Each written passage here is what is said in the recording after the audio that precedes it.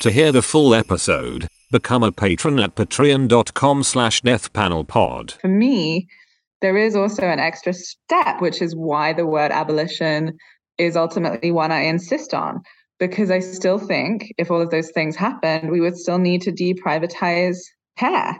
It's not ultimately going to be avoidable, I think, to confront the ways in which the state administers our identities via these kinds of familial tropes, for the human. So we are necessarily kind of, or automatically, unless we quote unquote emancipate ourselves, and that's the word, emancipation, unless we break up legally from our parents or, the people who registered us for a birth certificate, we are ultimately disproportionately the responsibility of these private individuals. And that's the mechanism that shores up inheritance and therefore class over, centuries.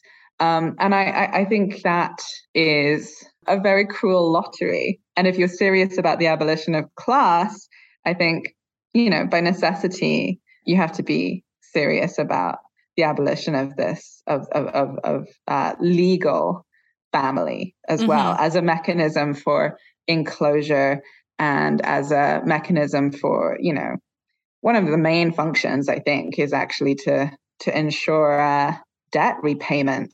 This is the way that we sort of pursue people and leverage people criminally in law.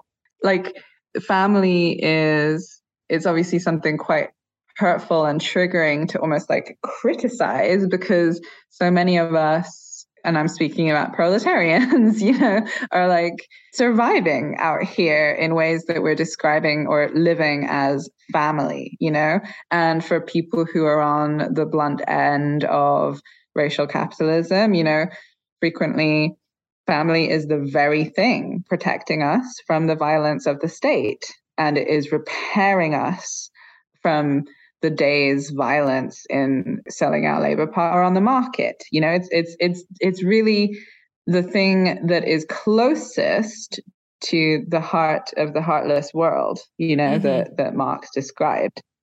The thing is, I think you can call something, the heart of a heartless world and still demand more, right? The heart of a heartless world sounds, it's almost as though people forget. I suppose there's another piece of poetic language I attempt in this little book, which is, the family. I'm paraphrasing myself here, which is embarrassing, but the family is a shield, right? That people take up very rightly to survive a war, right? A war in this eugenic colonial landscape that has no provision for the flourishing of anything really except surplus value. And so it makes sense. But if we, forget that the shield is a shield and is not actually, a picture of nature, then we're really, we're rather tragically forgetting that the war perhaps doesn't have to go on forever, And so heart of a heartless world, what about making a not heartless world? What about making a heartful world where we wouldn't need to take refuge? Okay, I'm stretching the metaphor now, but we wouldn't have to sort of rely on some kind of heart. It's we don't. Michelle Barrett and Mary McIntosh in the darkness of the 80s under Thatcher, have this wonderful book called The Antisocial Family, which has an incredibly elegant argument, which I almost think of as a rejoinder to the famous Thatcherite dictum that, quote, there is no such thing as society.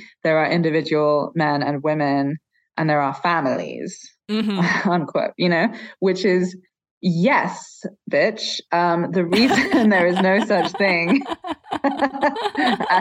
the reason there's no such thing as society is the fact that the family is basically the machine for the individual. The family is the reason there is no such thing as society. Society would be a nice thing, but, neoliberal capitalism has us once again running indoors into the bosom of our families to have our needs met, which is which is why it is this kind of antisocial technology.